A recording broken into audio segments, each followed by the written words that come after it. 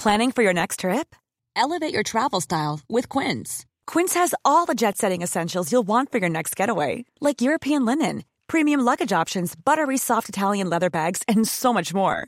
And is all priced at 50 to 80% less than similar brands. Plus, Quince only works with factories that use safe and ethical manufacturing practices. Pack your bags with high-quality essentials you'll be wearing for vacations to come with Quince. Go to quince.com/pack for free shipping and 365-day returns. Quality sleep is essential. That's why the Sleep Number Smart Bed is designed for your ever-evolving sleep needs. Need a bed that's firmer or softer on either side? Helps you sleep at a comfortable temperature? Sleep Number Smart Beds let you individualize your comfort, so you sleep better together. J.D. Power ranks Sleep Number number 1 in customer satisfaction with mattresses purchased in-store. And now, save 40% on the Sleep Number Limited Edition Smart Bed for a limited time. For J.D. Power 2023 award information, visit jdpower.com/awards. Only at Sleep Number stores or sleepnumber.com. I'm Katie Stallard, Senior Editor, China and Global Affairs in Washington, D.C.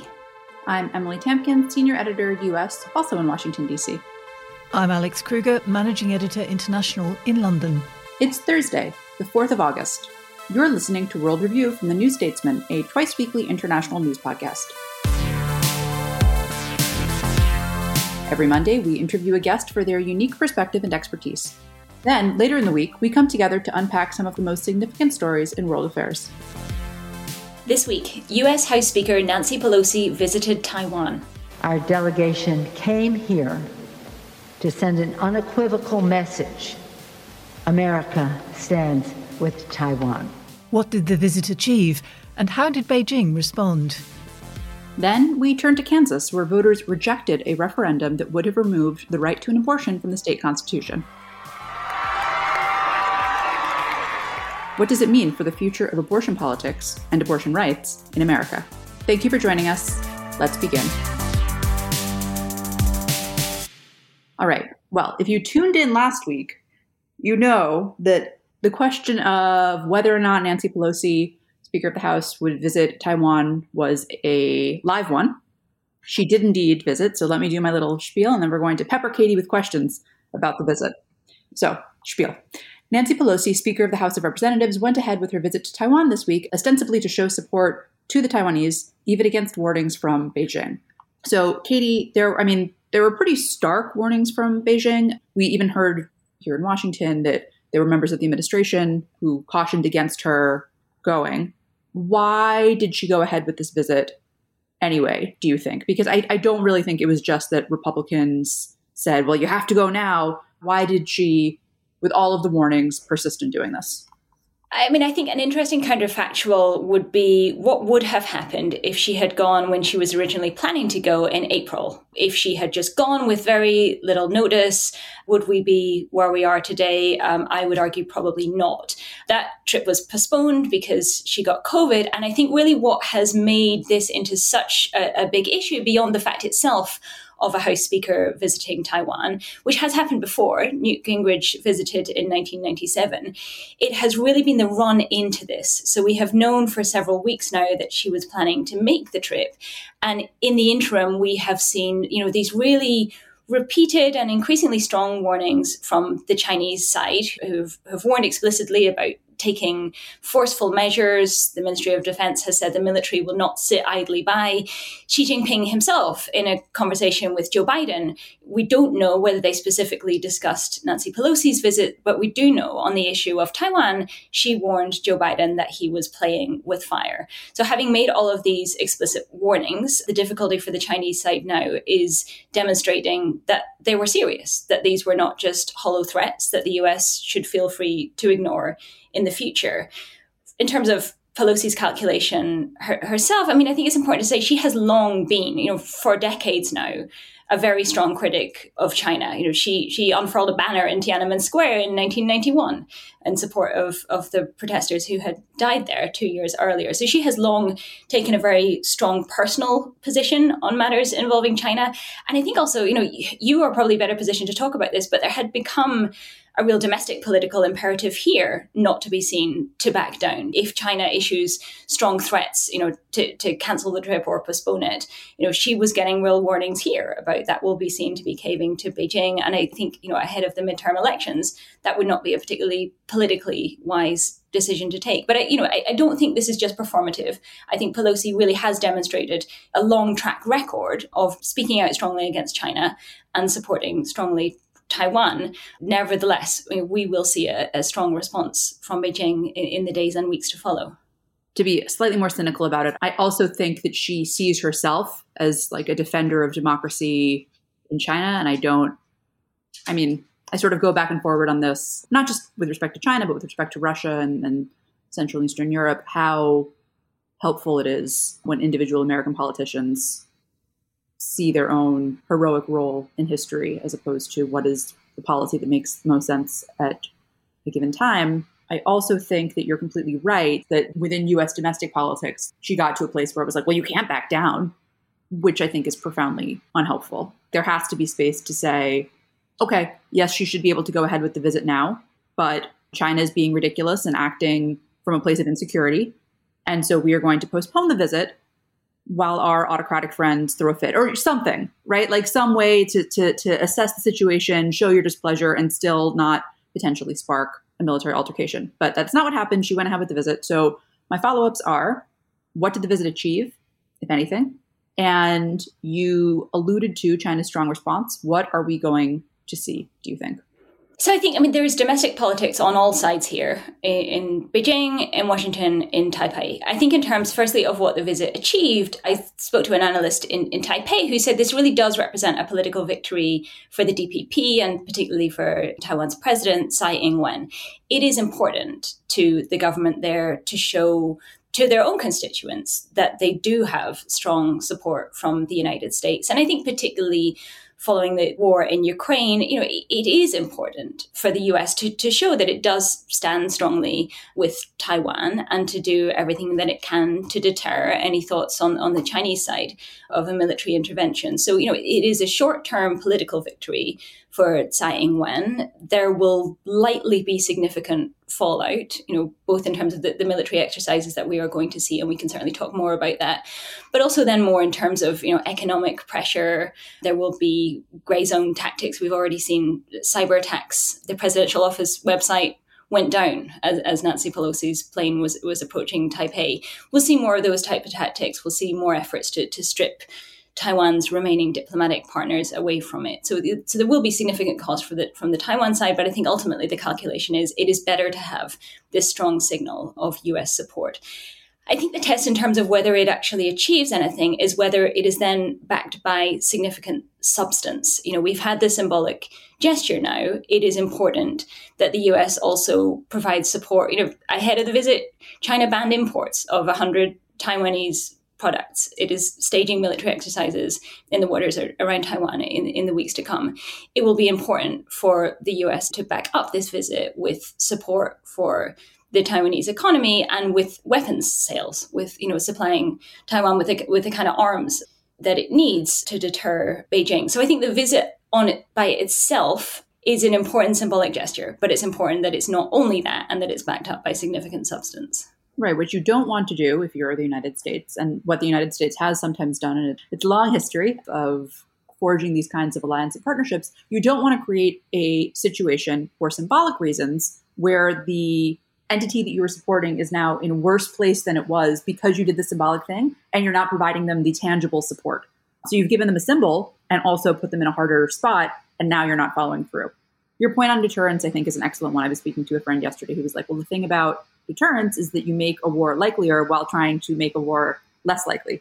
It's one of the paradoxes of foreign policy. So I would like to talk more about what we're going to see from China militarily, but also, you're talking about the economic bans. Like, what is the situation that this visit has created for Taiwan? And we should say that, as you just said, many Taiwanese people were pleased with this visit and pleased that it went ahead. And we sort of don't want to strip their agency from this discussion. But what is the situation that has been created for them? What will China do? So I think there's a short-term and a longer-term issue here. In the short term, I think the priority for China is to demonstrate that they were serious and to demonstrate, they issued very strongly worded threats. It will be important to show that they are backed by something, that this was not just empty rhetoric. So we are already seeing the Chinese military, the People's Liberation Army positioning on the coast opposite Taiwan. We have seen, and they want us to see it, Xinhua, the Chinese state news agency, accompanied its release on this with a map of where these exercises will take place in 6 locations right around Taiwan. And some of those locations overlap with what Taiwan claims as its own territorial waters. So that is a significant step up from the military exercises that we've seen close to Taiwan before. And clearly there is an immediate risk that comes with operations like this of calibrating that wrong. You have 2 militaries, in this case, China and Taiwan, operating very close together. There is a risk of an incident between them that escalates. The broader imperative for the Chinese side is to show that they are serious, not just about Pelosi's visit. I think Pelosi's visit is the proximate cause, but the broader background to this, and I've written about this on the website today, is the sense that Chinese officials feel the United States is undercutting its past stance on Taiwan. So to summarize, because we went into this in a lot of detail last week, but effectively the compromise arrangement that China and the United States came to back in the 1970s when they normalized diplomatic relations was on the US side something called the One China policy, which acknowledged that Beijing was the rightful government of China, and it acknowledged China's position that Taiwan was part of China without endorsing that position. It said, I understand, that is how you see it.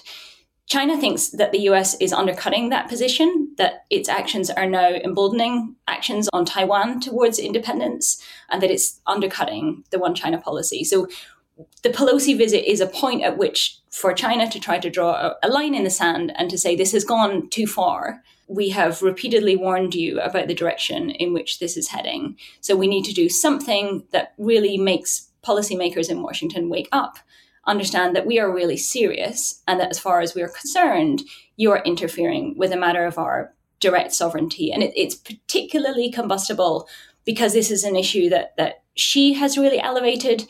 He has really built up all of this nationalist support in China. He has really built himself as this very strong, strident leader who is reclaiming China's rightful place in the world and standing up to its adversaries, and that China can never be humiliated again. So if he feels he risks humiliation, he needs to take a relatively strong stand. And it's particularly important right now ahead of the 20th Party Congress in the autumn, when he wants to secure a 3rd term in power, and almost certainly will do. He can't afford to look weak, but he also doesn't want to spark a conflict. He needs to demonstrate both strength and competence in calibrating the response correctly here. And we all, and people on Taiwan too, need to hope that he gets that calibration correctly. So if I can come in there, Katie, you mentioned the military exercises.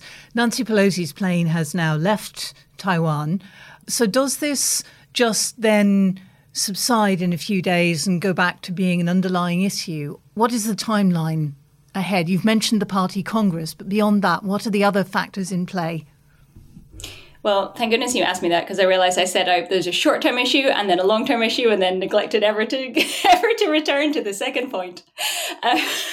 So yeah, I think we will see a short-term, show of military force around Taiwan to demonstrate we are really serious. We are not messing around here.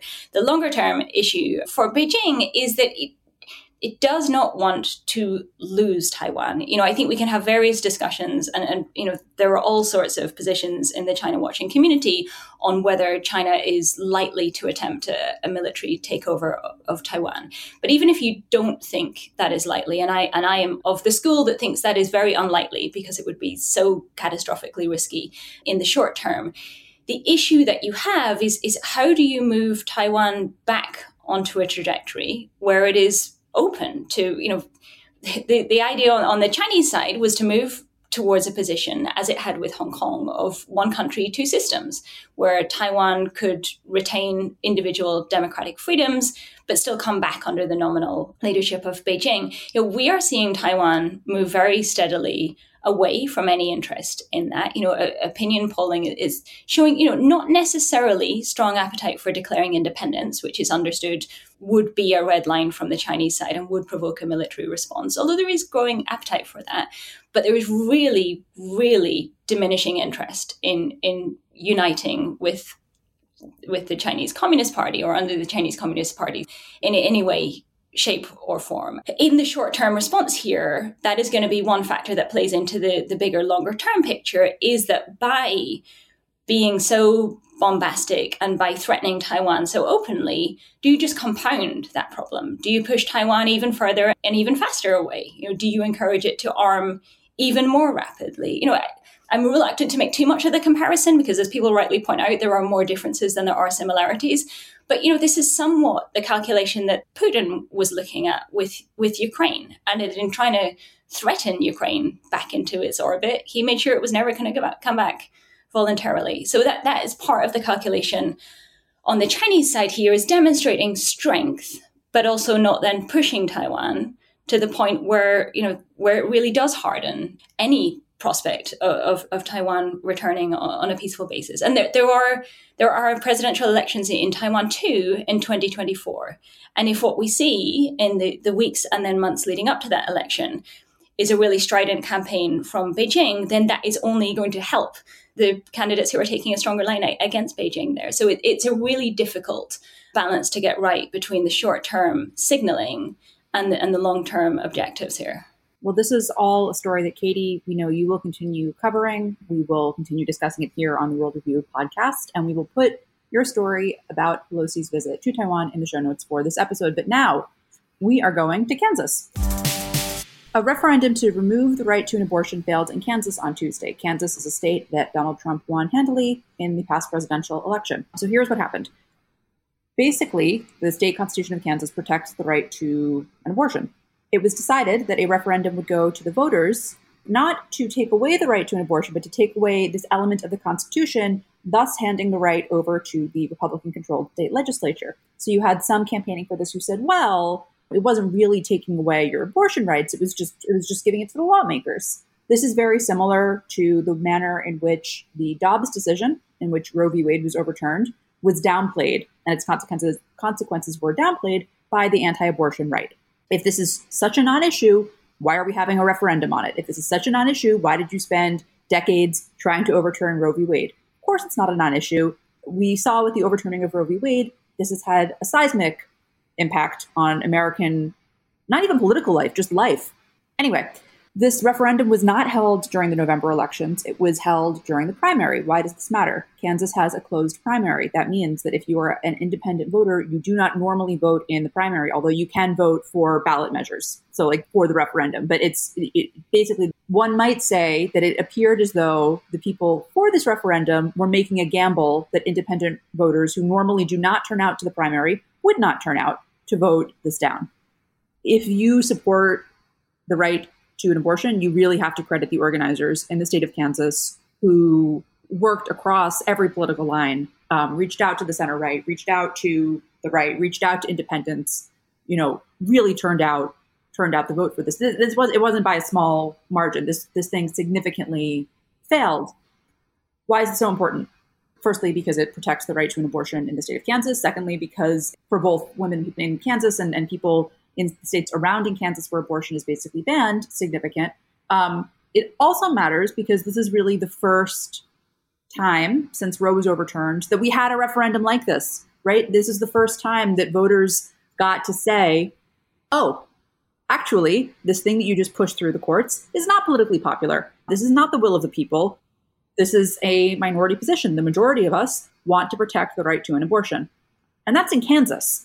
There were some on Twitter.com yesterday who were like, well, Kansas still has a more moderate history than some other red states. Sure, fine. But I think this was a significant victory for the right to an abortion, for people who care about it, for the people who pushed for it. There were messages that went out from a right-wing firm that said, voting yes will protect a woman's right to choose. Like they really threw, with the timing, with the messaging, they threw a lot at this and it still failed. How surprised were you by this result, Emily? I was genuinely surprised. I was very surprised. I think politics in America are so partisan and so ideological right now that to see a victory that was born out of a rejection of that was genuinely striking. And also I'm just so used to, at this point, seeing it work. You know what I mean? Like seeing the tricks and the cajoling and the lying and the like the sneaky timing. I'm so used to seeing it work to disadvantage people that to see it not work was very surprising and more than little thrilling. Like it was genuinely exciting to see, like, oh, you really tried it and you failed. Did you stay up late to watch the result then? I was up watching the midterm results, and when it came out pretty early, not from the official media outlets, but from some close election watchers who looked at the numbers and said, oh, wow, this thing failed. Because again, it was not a particularly close vote. One other thing I want to say on this, there are going to be other similar measures in states like Michigan, where actually it's the reverse. They're voting to amend the Constitution to protect the right to an abortion. So this bodes well for abortion rights in other states. Not every state, obviously, but this suggests that if there is a measure that's explicitly about abortion, in all but the most fervent pockets of this country, people will support the right to an abortion. I would, however, caution against those who are like, this means that the Democrats are going to crush it in the midterms. There is a real difference between a referendum that is just about abortion rights and an election that's about everything. I think that we have seen in the past, and granted, I mean, maybe this is wrong because this was back in the world where we had Roe. We've seen Democrats try to be like, you have to vote for us because they're going to take abortion rights away. And it hasn't worked because people are worried about gas prices and they're worried about job numbers and they're worried about inflation. So I think that, yes, this is an important message. Yes, Democrats should run on it. And not just to win, but like because it's actually, it's a genuine threat that you should be communicating to your voters. I just don't think that it should be taken for granted. In the same way that I think that it was wrong to take for granted that we would always have Roe. I think that it's a given that people will come out and vote first for abortion rights, I think is a mistake. That being said, and I absolutely hear you on the differences with the midterms. You've also written about the Inflation Reduction Act and Joe Manchin's perhaps somewhat surprising support there. I mean, is there a cause for cautious optimism from the Democrats now to show that they can actually get legislation passed and that there is a capacity to organize and affect, a real difference at the ballot box?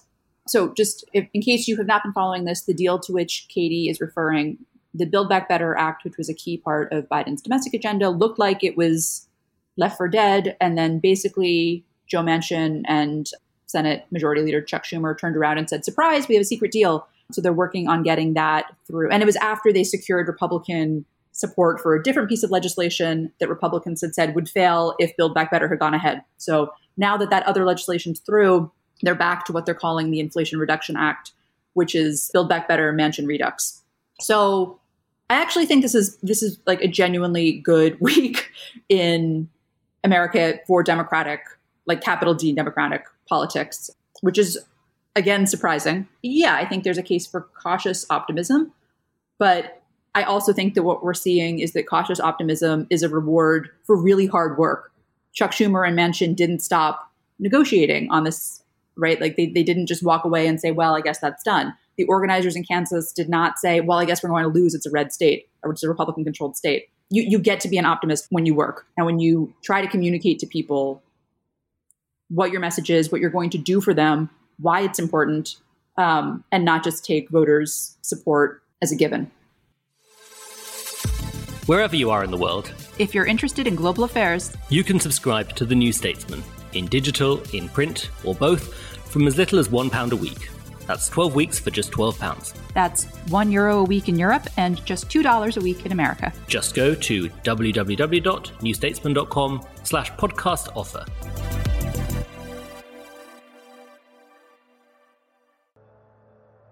From The New Statesman comes a new podcast, Audio Long Reads. The best of our reported features and essays, read aloud. Featuring writing from our authors, including Ian McEwan on wrestling with Orwell's Inside the Whale. Might we reasonably assume that there is no longer an inside to the whale? That the creature lies stranded on the beach, as whales sometimes are, that the guts and blubber and ribcage are on display. A year inside GB News with Stuart McGurk. At first, the problems weren't ideological, but practical, technical, and quite, well, obvious. And Maria Wilczek on Belarusian football fans who took on Alexander Lukashenko.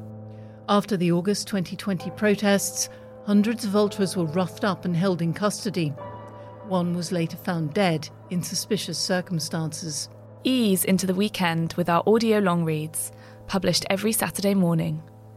Just search Audio Long Reads from The New Statesman wherever you get your podcasts.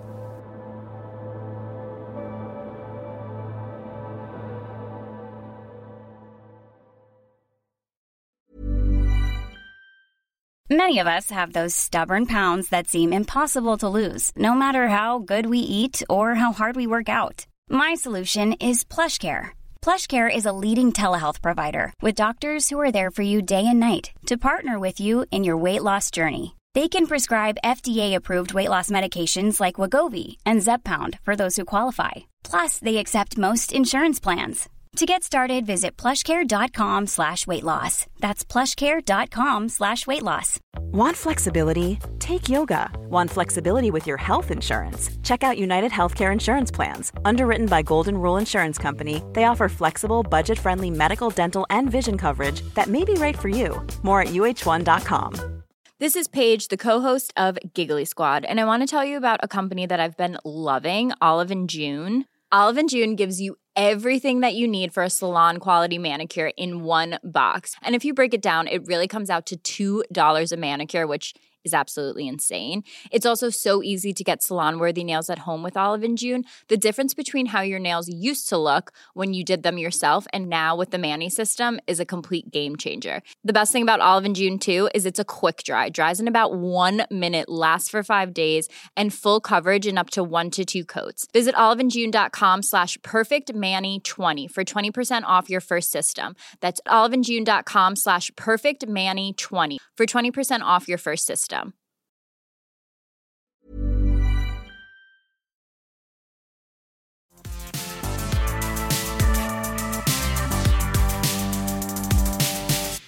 With that, we are going to turn to a section that we like to call You Ask Us. You Ask Us. All right. Well, it was better than last week anyway. So our question is, what is the background to this weekend's dispute in Kosovo? Okay, Alex, as our resident Balkan expert, we are going to turn to you. And if you could just start with what this dispute in Kosovo was for listeners who are unfamiliar.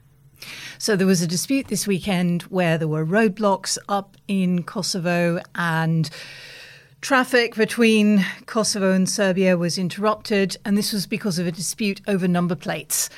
And in the Balkans, you can't tell by looking at somebody what ethnicity they are, but the number plate tells you where somebody comes from and it makes them very easily identifiable. So they are quite frequently a flashpoint.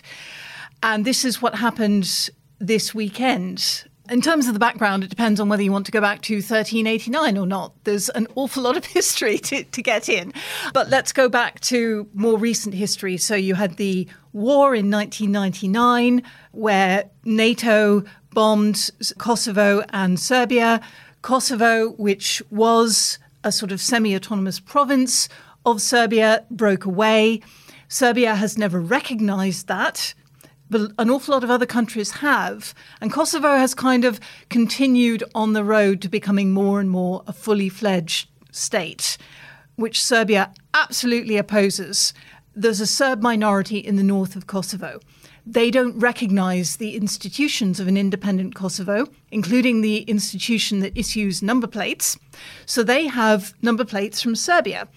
And what the Kosovo government said was, you can no longer use those.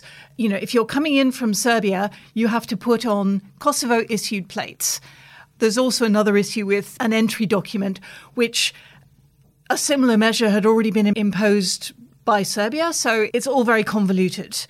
That was when the roadblocks went up. That's when you had reports of gunfire. Police said nobody was injured, fortunately. The Serbian president went on national TV and gave an address saying nobody will dare to hurt us. Those are quite resonant words in the Balkans. That's not exactly what he said, but he was very clearly echoing some historic speeches about Serbs defending themselves. So it was looking quite ominous. These new measures were supposed to come into force on the 1st of August, and the way they resolved this was by kicking the can down the road by a month. These new measures are going to come into force on the 1st of September. Now, will they find a way around it by then? I don't know. There was a similar dispute last year, in September of 2021. So this kind of thing does occur from time to time. But what has changed is the broader context. So you have this very fractious relationship between Kosovo and Serbia. But what has changed is Russia's war in Ukraine. Serbia and Russia are allies, and they have been supporting each other. Russia has always refused to recognise Kosovo as an independent state as well. So there's a fear now that, somehow this could become another theatre in Russia's war, that somehow that Kosovo, Serbia could be dragged in. There's still a peacekeeping force in Kosovo under a NATO mandate. And today there were reports that Ukraine actually had 40 peacekeepers in the Kosovo force, and it's withdrawn those 40. And you can see why that makes sense, because the last thing you want is for Ukrainian peacekeepers to come into conflict, say, with Kosovo Serbs, and this is hugely hypothetical, but Kosovo Serbs set up roadblocks or there's some kind of altercation. Ukrainian peacekeepers go along and tell them to break it up. It turns into a fight very quickly. At that point, does Serbia say, Russia, these Ukrainians that you're fighting in Ukraine, are you going to let them do this to your ally? And Russia then gets drawn in. It could snowball very, very quickly. And the problem is, there are so many underlying grievances that some small incident like this can just become something very big and unpredictable. And, there have been a lot of eyes on the Balkans since the war in Ukraine began. Alex, you have a great piece on this where you referenced the Guns of August. I mean, how concerned should we be, as somebody who has followed so many crises over the years, how concerned should we be that this could be, as I think you were kind of alluding to there, that this could spark a much wider, much more serious conflagration? It's the law of unintended consequences. Something stupid happens. Somebody is firing a gun into the air. It actually hits a person and it's the wrong person. Say it's a Russian envoy in Kosovo. They get hit. What happens then? Other parties get drawn in. It's terribly easy to reference events in Sarajevo in 1914 and to allude to the Guns of August and all these really, really ominous precedents. And is there an immediate prospect of war? I don't think so. But it is that sense of alliances. Something happens, somebody gets drawn in on the other side, and it builds up really, really quickly and unpredictably. And I think that's what we should be worried about. And that's why I think a lot of people were asking questions. How worried should we be? Because this came out of nowhere and it will come back in a month. So let's see what happens then. We will put Alex's great piece in the show notes to this episode. We have to leave it there. So Alex, can you get us out of here? Thanks to all of you who sent in your questions. Listeners, you can send yours in at podcasts@newstatesman.co.uk or by tweeting at us. That's all the time we have for today. Join us on Monday for an interview with Bonnie Glaser, the director of the Asia Programme at the German Marshall Fund of the United States, on the situation in Taiwan. If you are a regular World Review listener and you have not already subscribed, please subscribe wherever you get your podcasts. We have one other favor to ask you. Please also rate us 5 stars and leave us a good review. It really does help. Our producers have been May Robson and Sophia Schmidt. Thank you so much for listening, and until next time.